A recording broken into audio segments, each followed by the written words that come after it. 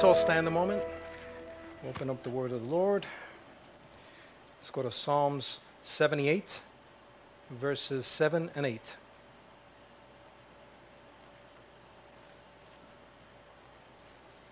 Today I want to talk a couple of minutes about the committed generation. The committed generation. The word of the Lord reads as follows, Psalm 78, verses 7 through 8. So each generation should set its hope anew on God. Notice it says each generation should set its hope anew on God. In other words, it's not automatic. We don't automatically seek God. We like to just do whatever we want to do. We don't automatically set our hearts to seek God, to do what's right. It's interesting because if you leave plants to themselves, the weeds always overtake the good stuff. Yes. You always have to be there to watch the weeds from growing. Same thing in our lives.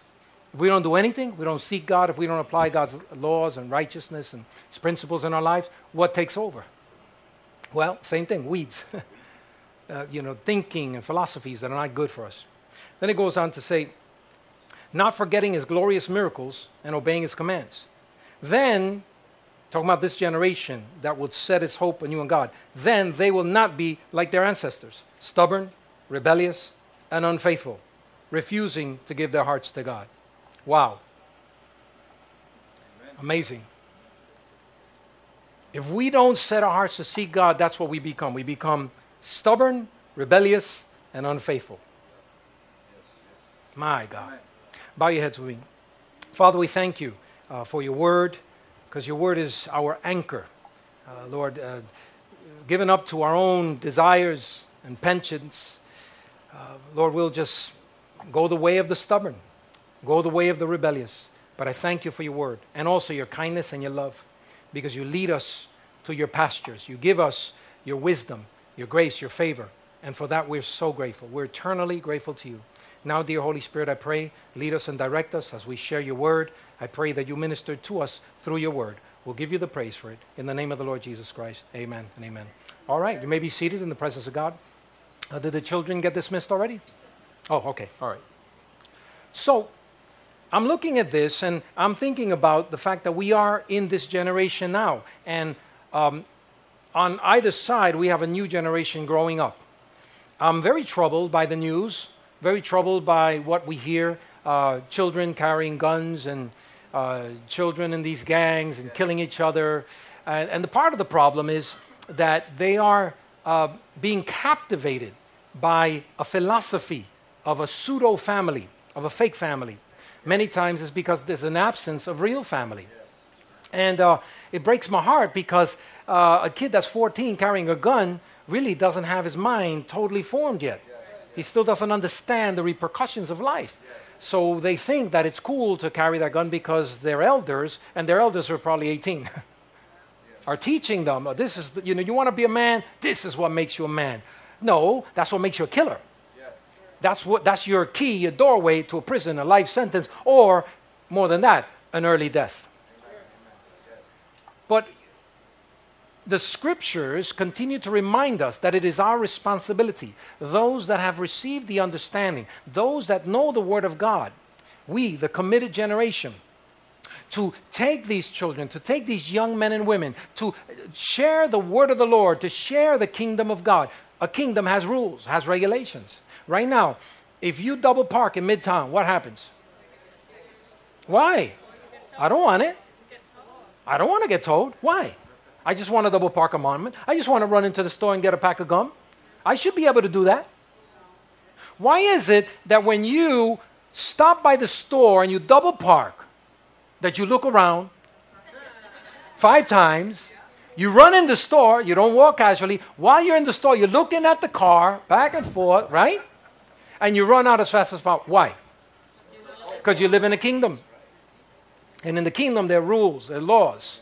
And they're also enforcers of the law. And they'll see your car. I don't know how they do. It's magical. It just tells them, I don't know, something in their brain. Somebody double parked. And they could be 5 blocks away. And they will find your car. And they know how to do it in 2 seconds. They're rules, they're regulations. It's just the way it is. If we didn't have rules, if we didn't have regulations, if we did not have patterns of behavior where we could, in a co-op way, so to speak, cooperative way, all obey the same rules and regulations, there would be chaos. There would be anarchy. Isn't that true? Amen. I live in the Midtown area, so I look at the power of the light bulb. Amazing.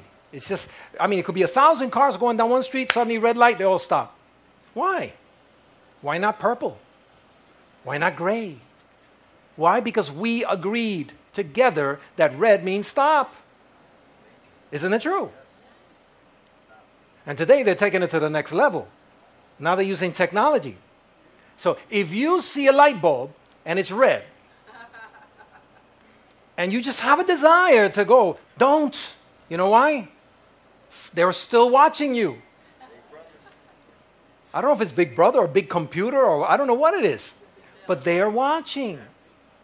About a year ago, I looked at my mail and suddenly I see a ticket. And I said, what is this? I have no tickets. But what happened was I went on the yellow. And going on the yellow, before getting there, it turned red and the thing snapshots the exact moment. See, if it was a human, he would have saw I actually started going on the yellow. But some of these yellows, they're not slow, they're fast. They go yellow, red. It's supposed to be yellow, A, B, C, M, O, U, S, E, and then it turns red. It gives you that chance. Speed up or slow down. But this one was very quick. And since the snapshot saw it yellow and me just underneath, automatically the judge says, guilty, guilty. So right now there's a lot of people fighting that. They're suing the city. These things are unfair. It's just, it becomes a money-making racket. When you take the human element away. But I still rather have lights than no lights. That's right. Because otherwise, bam, crash, people would die. Isn't it true? So we need to have laws. We need to have principles. In the kingdom of God, it's the same thing. We live in a certain way where we emit, where we show, where we manifest the kingdom of God, the rules, the patterns. But you're in your job. They'll ask you to do some stuff. I really can't do that. Why? Because my kingdom has rules and patterns and everything. And then you talk to them about your kingdom, the kingdom you belong to, and it strikes a chord in their heart too. And that's how people come to saving faith in Christ. When we share about the kingdom of God, when we share about the good news, the gospel of Jesus Christ. Conversely, when we get away, the further we get away from that anchor, from that foundation, the more zany people get. See, so we need to allow God's laws to permeate, to saturate our very being, so that not only it would bless us, but it will also bless others. So we have several things today in being a committed generation. In Psalms 100, verse 5, it says, the Lord is good. His unfailing love continues forever, and his faithfulness continues to each generation. So I want to remind you, this generation is special to God. God loves you. He loves your children. He loves your grandchildren. You are a blessing to him. So he wants you to be blessed. Every generation he's faithful to, including this generation. And then Psalm 65, verse 4, it says, blessed is the man that you choose, Lord, and cause to approach you, that he may dwell in your courts. We shall be satisfied with the goodness of your house, of your holy temple. So God chooses, and he calls out to us. And if we answer, he comes into a covenant relationship with us. He does the major work. We do the minor work. He invites you to his house. He invites you into a relationship with him. Why? Because he has a kingdom here on earth that he wants you not only to be a part of, but he wants you to help succeeding generations also to be connected with him so he could bless them. I often say this, but it's one of the best analogies I can.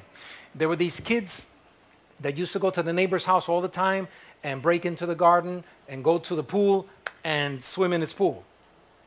And, even though the neighbor complained, the kids would still get in and swim in his pool. One day, the kids go to the pool, and they found there's a chain link fence all around the pool.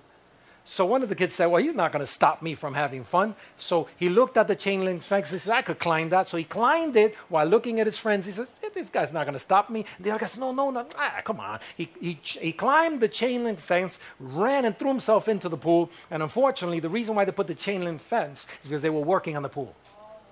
So there was no water. And he threw himself in the deep part head first. And now he's paralyzed. It's a real story. This actually happened. So the point I'm making is that the chain link fence wasn't there to keep him from having fun. It was actually there to protect him. So God puts his laws and God puts his precepts here on earth to protect us. Amen. And then we are the ones that always climb the fence. I want to do whatever I please. I want to do whatever I please. You know what I'm saying? It's America. We could do whatever I want. I could smoke 10 packs of cigarettes a day. If I want, it's legal. But is it good for you? So God says, protect your body, the temple of the Holy Ghost. Yes. See, and how do we protect it? Eat right, exercise, make sure you don't mistreat it. Don't fill it up with drugs. You know, I could take drugs if I want. Yeah, I could do it if I want. It's my body.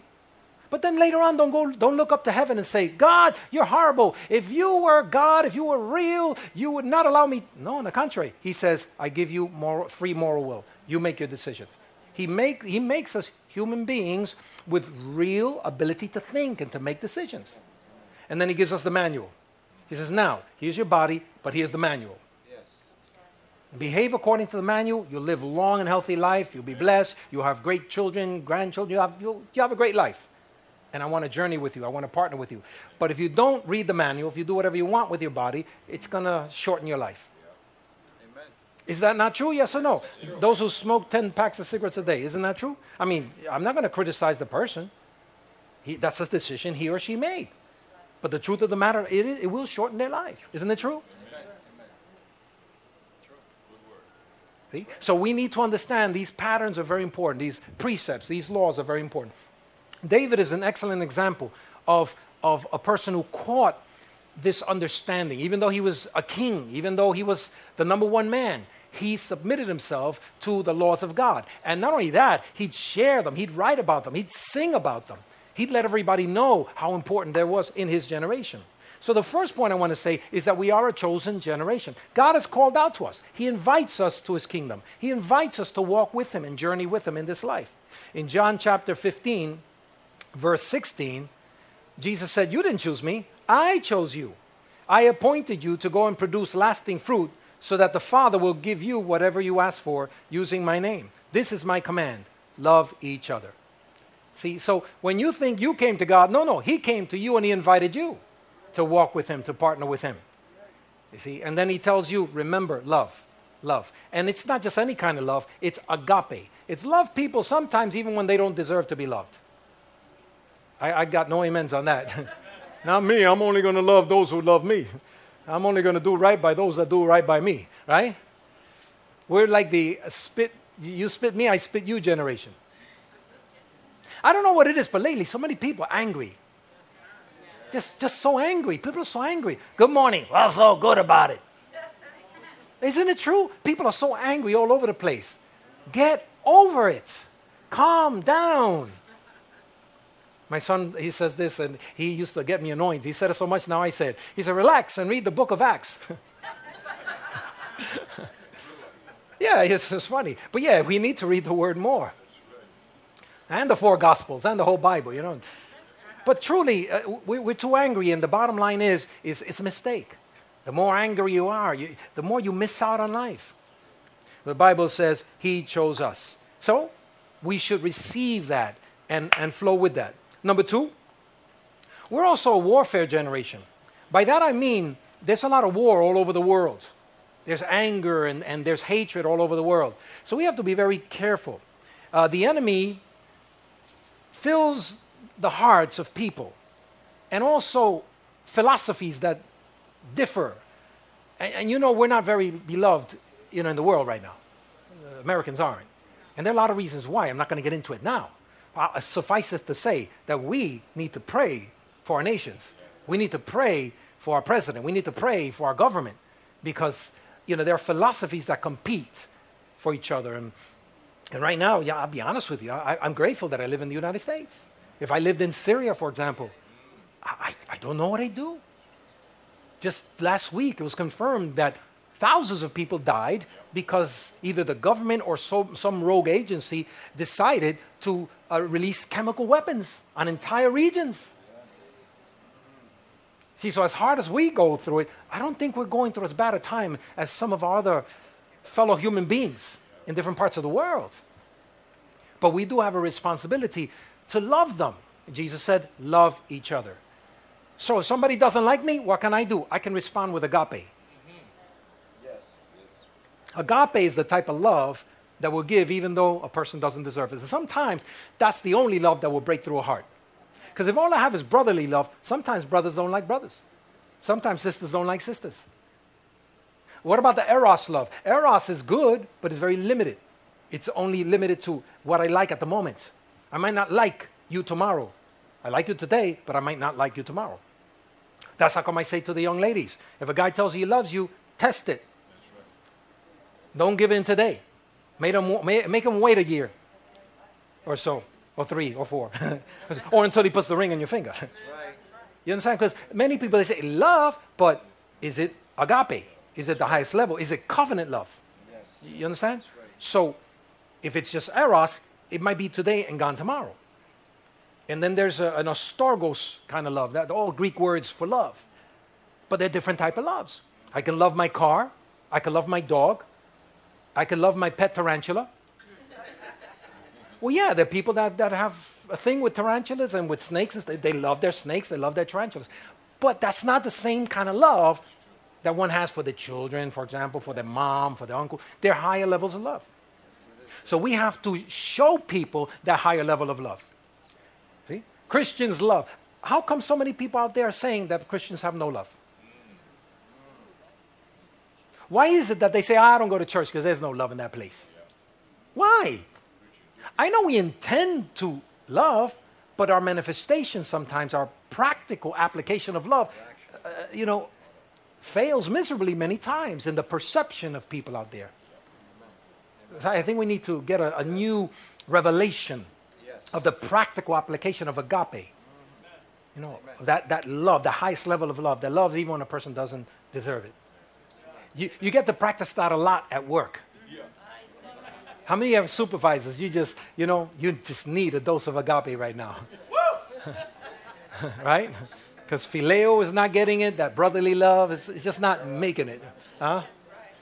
Yeah, we have to pray that the love of God would flow through us. Because sometimes that's the only thing that will break through. And the third thing is we are in a restoration generation. This is a generation that has lost a lot. We're the first generation that are bearing children that are not going to do as good as us. Because we've lost a lot because of the mistakes, the errors, and the greed of our government and of, people and businesses, or whatever it may be. And I don't know what's the solution to it on a macro scale. I just know what I can do on a micro scale, on a me scale. I can do my best and make sure my children get that extra edge they need. In our church, I can do my best to make sure that any advantage I have, I try to give you as much as I can. I try to be open to you. If you ask me a question about finances, I'll share with you my perspective on it. Very simple. Get out of debt. Get educated without paying a fortune for it. And become a master at something. Become a resource. And then do your best. Work as unto the Lord in your job. Even if people don't like you, still work as unto the Lord. You do it as unto God. And you watch how God will turn the tables. Amen. But definitely today, you have to get out of debt as quickly as possible. Yes. Right now, just for your information, sometime September, October, that entire period, the government has to deal with some issues, including they're getting to the place once again where they have that debt ceiling. So the government is going to be asking again for another, $500 billion or $1 trillion. In other words, they want to go deeper in debt to continue to pay off the bills. But the problem is they have to pay interest for all of that. And even though Bernanke has been throwing $80 billion a month into our economy, our interest rates are still trickling up now. The mortgage rates has gone up. Now, part of the problem with that, with the mortgage rates going up, is that the new home builders, they're looking for people to buy, and now people are again saying, too expensive. So it has a ripple effect. So coming sometime September, October, there might be another adjustment. There's definitely going to be a battle. And of course, the Democrats will say that the Republicans are horrible, as they always do. And then, because now the Democrats are in power. If it was the Republicans, they'll say the Democrats. So, it's always a big fight. But the problem is, it trickles down to you and me. So what can we do for our children? Well, get out of debt. Don't act like the government. I got one amen there. I said, don't act like the government. Well, what do you mean? Well, the governments continue to take in more and more money borrowed. The advantage they have is they just print more money. Yes. Excuse me, does anybody have a printing machine, a money printing machine? I know I don't. So if I don't, I have to learn to live the way my parents lived to a certain extent. My parents lived, they used to buy stuff, it's called layaway. Yes, I remember that. Somebody said, what's layaway? Well, it's like not using the credit card. It's like putting $10 a week until you pay the thing off, and then they deliver it to you. What a concept. Yeah. So we have to teach this generation coming up that, because what will happen is, if you do things the right way, you'll have some extra money. And then you take the extra money and you don't spend it. What you do is you invest it. You need to turn from being a consumer to an investor. Many of the Jewish people, they teach their children as babies to start putting money away. They open up their accounts. This is for the Lord. This is for investment. This is for savings. See, so they have a special pocket just for investment. And this is money that you don't touch. This is money that you buy stock with, you buy real estate with, you open up a business with. You don't spend it on, should I say it, Lord? Well, I need to get somebody angry anyway. So, especially for the newer generation, I really, I have to challenge them, because otherwise they'll just look at TV and think that's good. I appreciate having a nice pair of shoes. Okay? But there's no way I'm going to pay $500 for these shoes. Amen. That's right. I don't care what my friends think or don't think. It's just not that important in the grand scheme of things. I'd rather pay, $70, $100 and take the other $400 and invest it in some good quality blue chip stocks. And then leave it there. Put it on a 401k.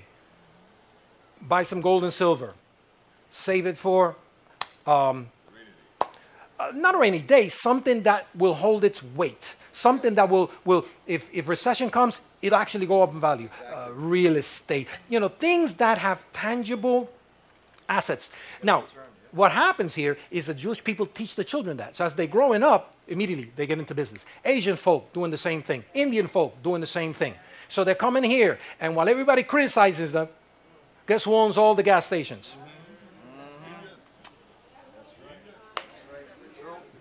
What about them 7-Elevens? Yes. Dunkin' Donuts. See, I'm being real here. We have been taught to be consumers. Every time we get a little money in our, oh my God, money.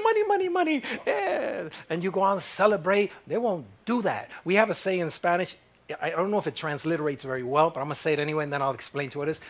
No beben soda para no botar los gases. No. No beben soda para no botar el gas. In other words, they won't even drink soda.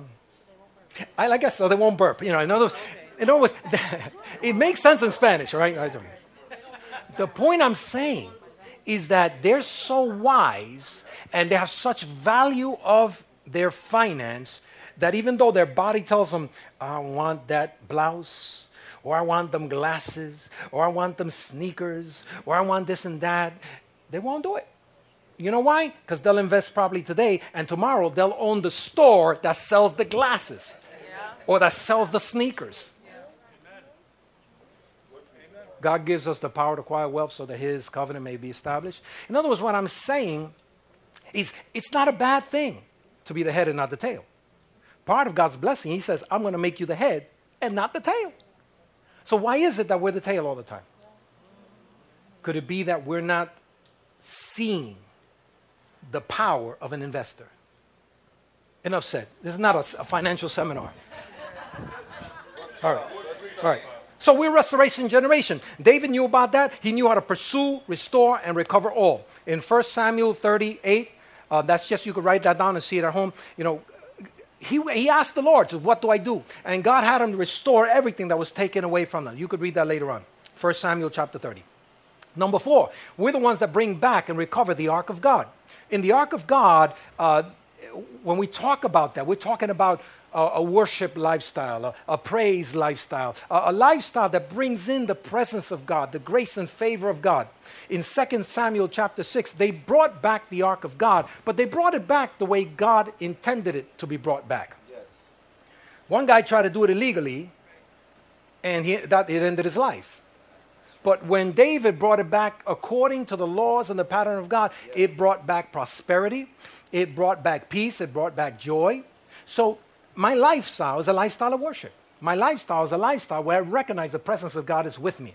Hence, I become disciplined because I know who's with me. I know who's in me. Lack of discipline comes from a lack of understanding. It comes from a lack of knowing that God is with you. I'll give you a very simple example. All right. And this one you will all be able to know what I'm saying. If I'm walking with my wife, we're walking together, and suddenly a model just walks right by me. So you know where I'm going, right? Yes. And some of you guys say, what? No. I know. Listen, out of respect, right? I'm not talking about I'm a pastor now, I'm just a guy, right? And this model passes right by me. And she's decked up. I'm talking about decked out. Right. But my wife is next to me. By relationship, I'll go like this. I'll go. See, I will do that out of relationship. Because I respect, the one that's walking next to me. Isn't that true? Imagine my wife there and go, yo, mama, what's up? Yeah, woo. I'm not, I mean, that's a yeah, exactly. Doghouse for the next 3 months. But it would be a lack of. It would be. Well, it could be converse too. I see you ladies Googling guys all the time now. This thing is, there's no difference now. Yeah, you ladies are just as bad. So stop with this, auto justification stuff. Yeah. But the point I'm making is out of relationship, I discipline myself to please the one I'm in relationship with, right? So the Spirit of God is in me. Yes. So when my body wants to go a place where the Spirit of God doesn't want me to go, I know by relationship now and by revelation, no, I'm not going to do that because I want to please Him who loved me. See, so it helps me to discipline myself so I won't go the wrong way. Because all it takes is one evening of mistake to destroy 20, 30, 40 years of, relationship. Isn't that true? Yes. So because of that, I want to make sure that I fall in line with this aspect. We're bringing back that relationship, where I worship God, not just here on a Sunday, but Monday through Saturday. I honor God. I honor His presence. The fifth thing is that we are a prophetic generation. The prophetic generation is a generation that sees more than just what they see with their natural eye. God shows us a potential. God shows us His future, His better future, your better future, your children's better future. And we fall in line with it. And it's like if I want to become a doctor, what school do I have to go to? You have to go to medical school. And then the specific type of doctor I want to be, I have to go to that type of school. Right? That's after. No, but I'm saying all of that falls in line with being a doctor. You have to know that you want to be a doctor, and then whatever specific type of doctor you want to be, you have to get that specific type of training. So what happens is when you're prophetic or when you have the future picture of that, you're able to fall in line with that. And we as a prophetic generation, the Bible says in Joel chapter 2, verse 28 and 29, Joel chapter 2, verse 28 and 29, He'll give visions to old men, dreams to young men, to women and handmaidens, He will pour out His Spirit. So we'll be able to see things that God wants to release here on earth. And the reason why He shows us is because it's our hands that make it happen. God shows us, we make it happen. But it's interesting that it says young and old. So this is not just for the young folk. It's not just for the old folk. It's for all the folk. God is pouring out His Spirit upon all flesh. So all of you, every single one of us, are invited to be able to see the future together with Almighty God. Wow, so that's a privilege. It's an absolute privilege. The sixth point is that we are an overcoming generation, because there's a lot of attacks that have come against us, a lot of issues we've had to deal with. In 1 John chapter 5, verse 4 and 5. 1 John chapter 5, verse 4 and 5. The Bible says, "For everyone born of God overcomes the world. This is the victory that has overcome the world, even our faith. And who is it that overcomes the world? He who believes that Jesus is the Son of God." So I appreciate the fact that God gives me that spirit of the overcomer. He never said we won't go through issues. He never said that he'll take away every problem. No, that's not what he said. What he said, he'll be with us always. He'll be with us in the good times and in the bad, in the difficult situations. He is with you. And so he'll help you to overcome. See, the overcomer is a stronger individual because you know what it is to be bruised. You have experienced pain. So that gives you the edge. People who are born with I don't know if I want to say silver spoon in their mouth, but who never go through problems, they become bobolones. You know what a bobolon is? A weak person, a wimp, can't take pressure. You do anything, they'll will. But an overcomer is someone that's been through it. It's been through a hard time and hard knocks. Man, you can't topple that person no matter what. That's right. They become indomitable. Yes. A good word, Pastor. Good word. I like that word that I use, indomitable. Indomitable. Yeah, really. Suffering has a way of toughening you up. Has a way of making you a conqueror. Yes. And look at any good warrior. Any good warrior, before they got into the ring, they got beat up for 9 months. Yes. You know, during practice. Yeah, preparation. How many of you people see the UFC? UFC. Yes. So the guys, of course, most of the guys. I like the UFC. I like that warrior thing. And the ladies say, come on, God. Yeah, I do. I just like that. It's just part of our guy nature. We as guys, we like football because the guys just hit each other. They slam each other. We just like that. Boom, you know, we like that. I don't know. I don't know how to explain it. But when we hear their testimonials, when they take us to their homes on TV, they show us what they do during their downtime. While everybody's sleeping, they're up at 4 in.the morning running. And all they eat is bird seed and protein. That's all they eat. You can't have cakes. You can't have a nice cup of latte, with a little extra milk and a little extra foam. They can't have any of that. They live almost like a Spartan life. And they go in the morning and they exercise and they do jiu-jitsu in the morning. And then at lunchtime they go back and this time they do kung fu. And then at 4 o'clock they come back and this time they do wrestling. Man, how much can a body take? But when you see them come fight day and they step into the ring, I mean, they just tense up a little and the muscles come out where the muscles are, all over the. But they've been preparing all of this time. So I appreciate that. And God toughens us up for the fight. Spiritually, that's what's been happening to you. Every time you go through a fight, more muscles, more density, more strength. So don't feel too bad about your battles, because the battles are what's making a champion in you. I know I'm not going to get an amen now, but when you're in the ring and you're strong and the enemy comes at you and suddenly he sees, this is a warrior, then that's when you're going to appreciate what I have to say. Because we all have to go through difficult times. Yes. Praise God. And lastly, this generation walks in dominion revelation. By that I'm saying in Genesis chapter 1, verse 27, God told Abraham that we are to be the head and not the tail, that we're to be in charge. God told that to Moses. God told that to Joshua's generation. And he says that to every succeeding generation. We can choose to be the tail or choose to be the head. In Genesis chapter 1, 27 and 28. So God created man in his own image. In the image of God, he created them. Male and female, he created them. See, so both male and female. So it's not just the male part of manhood. It's male and female. Then God blessed them See, once he blessed them, that word, he blessed them, in other words, he empowered it to be so. That's what blessing means. He empowers it to be so. He activates it. He authorizes it. And then God said, be fruitful, multiply, fill the earth, subdue it. See, so that's our job. To subdue it, to bring it into divine order, to establish God's covenant, God's kingdom.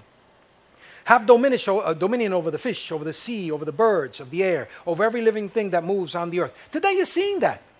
You know, a guy like Steve Jobs, he was able to coalesce a group of leaders that now most of you, probably some of you are doing Facebook right now on an apparatus that he created. Isn't that cool? How man controls pretty much most everything on this earth. God made it that way. When God created the earth, he created man. Then he says, you're in charge. I'm giving you the authority. Amen. You have dominion. Yes. So that extends to all of us. See? But now, when I become part of that culture, it's not that I want to think I'm big and bad and I'm in charge of the neighborhood. Hey, anything's going to happen, it has to go through me. No. What God is saying, he's giving you the privilege to be able to partner with him, to be able to bring his kingdom. And we have authority and dominion to do that. Amen. We're not supposed to have things control us. We're supposed to control things. Yes. Praise God. Hallelujah. So I'm not going to allow circumstances and situations to overwhelm me. I will overwhelm circumstances and situations. Amen. When things hit me, I will get God's wisdom for the specific situation. I will pray that through. And then not just pray, but then act. I will act.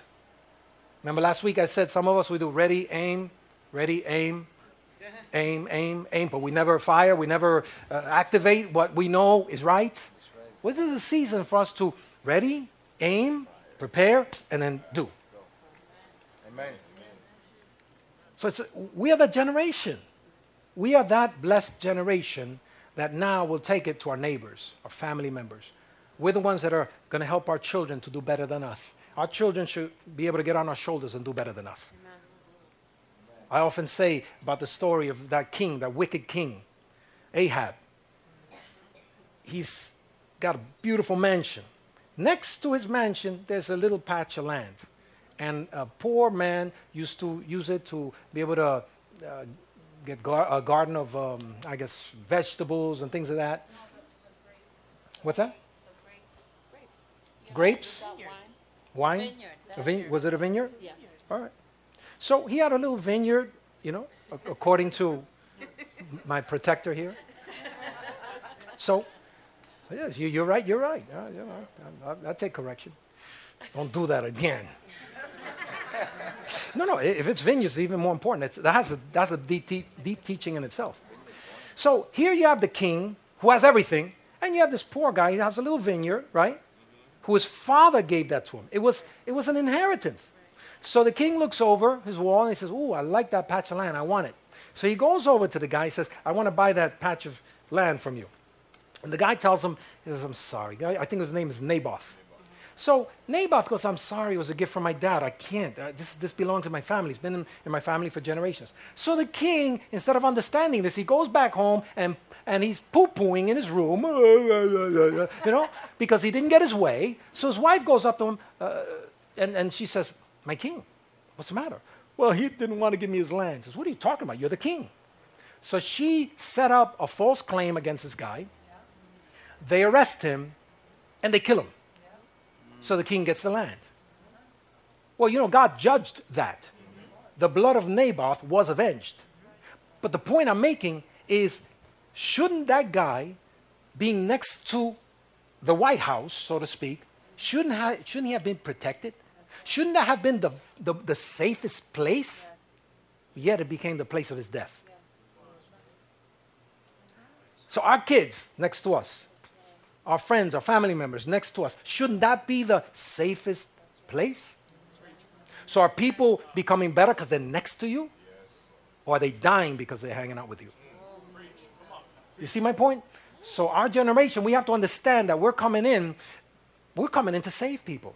We're coming in to help people get their heads screwed on right once again. We have that power. We have that anointing. We have that gifting. We have that ability. We have that calling. We have the Spirit of God in us. We have the kingdom of God. We function as a citizen from the kingdom of God. So as we allow that to be released, everybody around us is going to be better. Some might not like us because that spirit or that mindset. Serious. So some people can't stand the church today. Why? Because we have a kingdom rule and law and culture. Really, it's a whole culture. But their culture doesn't mesh with the kingdom culture. The Bible says they loved darkness greater than light. So that's what gets them so angry. So don't get upset if somebody doesn't like you. It's just that they belong to the kingdom of darkness, whereas we belong to the kingdom of light. So since you understand that, you don't get upset at them. You don't lose patience with them. You understand that they just need to have their eyes open. Saul of Tarsus was out seeking people to imprison them because they were preaching Jesus.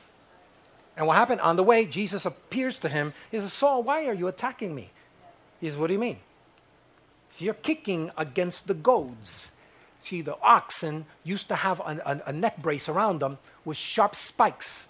So if they would try to get away from doing their job, it would prick at them.